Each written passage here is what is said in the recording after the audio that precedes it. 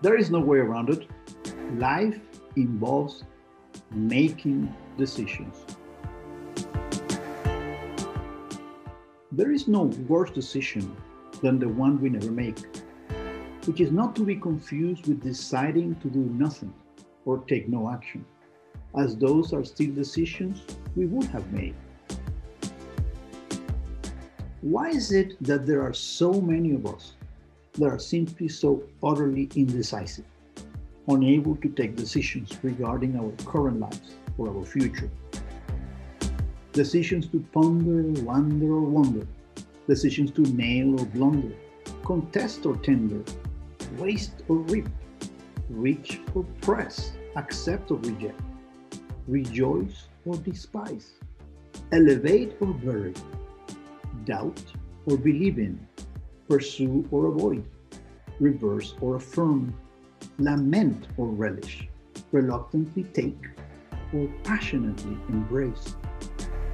Decisions, decisions, decisions to make about which paths to follow, the alternative we choose, or the course of action to pick.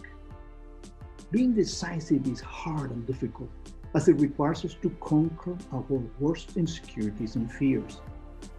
Decisiveness is a consequence of resoluteness and determination to bring matters to a conclusion one way or another.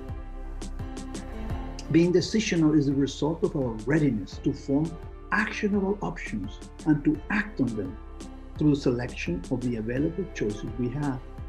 Decisions always reap guidance. Through decisions is how the dynamics of life take place.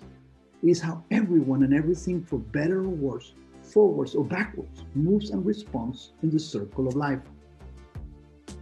In this context, to decide is not a choice, but an existential duty, as without it, we fall into a catatonic void, and our lives takes place without us, passing us by.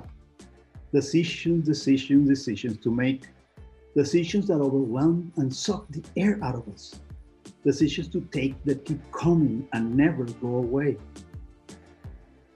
To be alive involves decisionism. It is an imperative. There is no way around it. Thus, when a choice presents itself to form an opinion, make a choice, or choose a path to act and follow, take the decision, move on, and continue.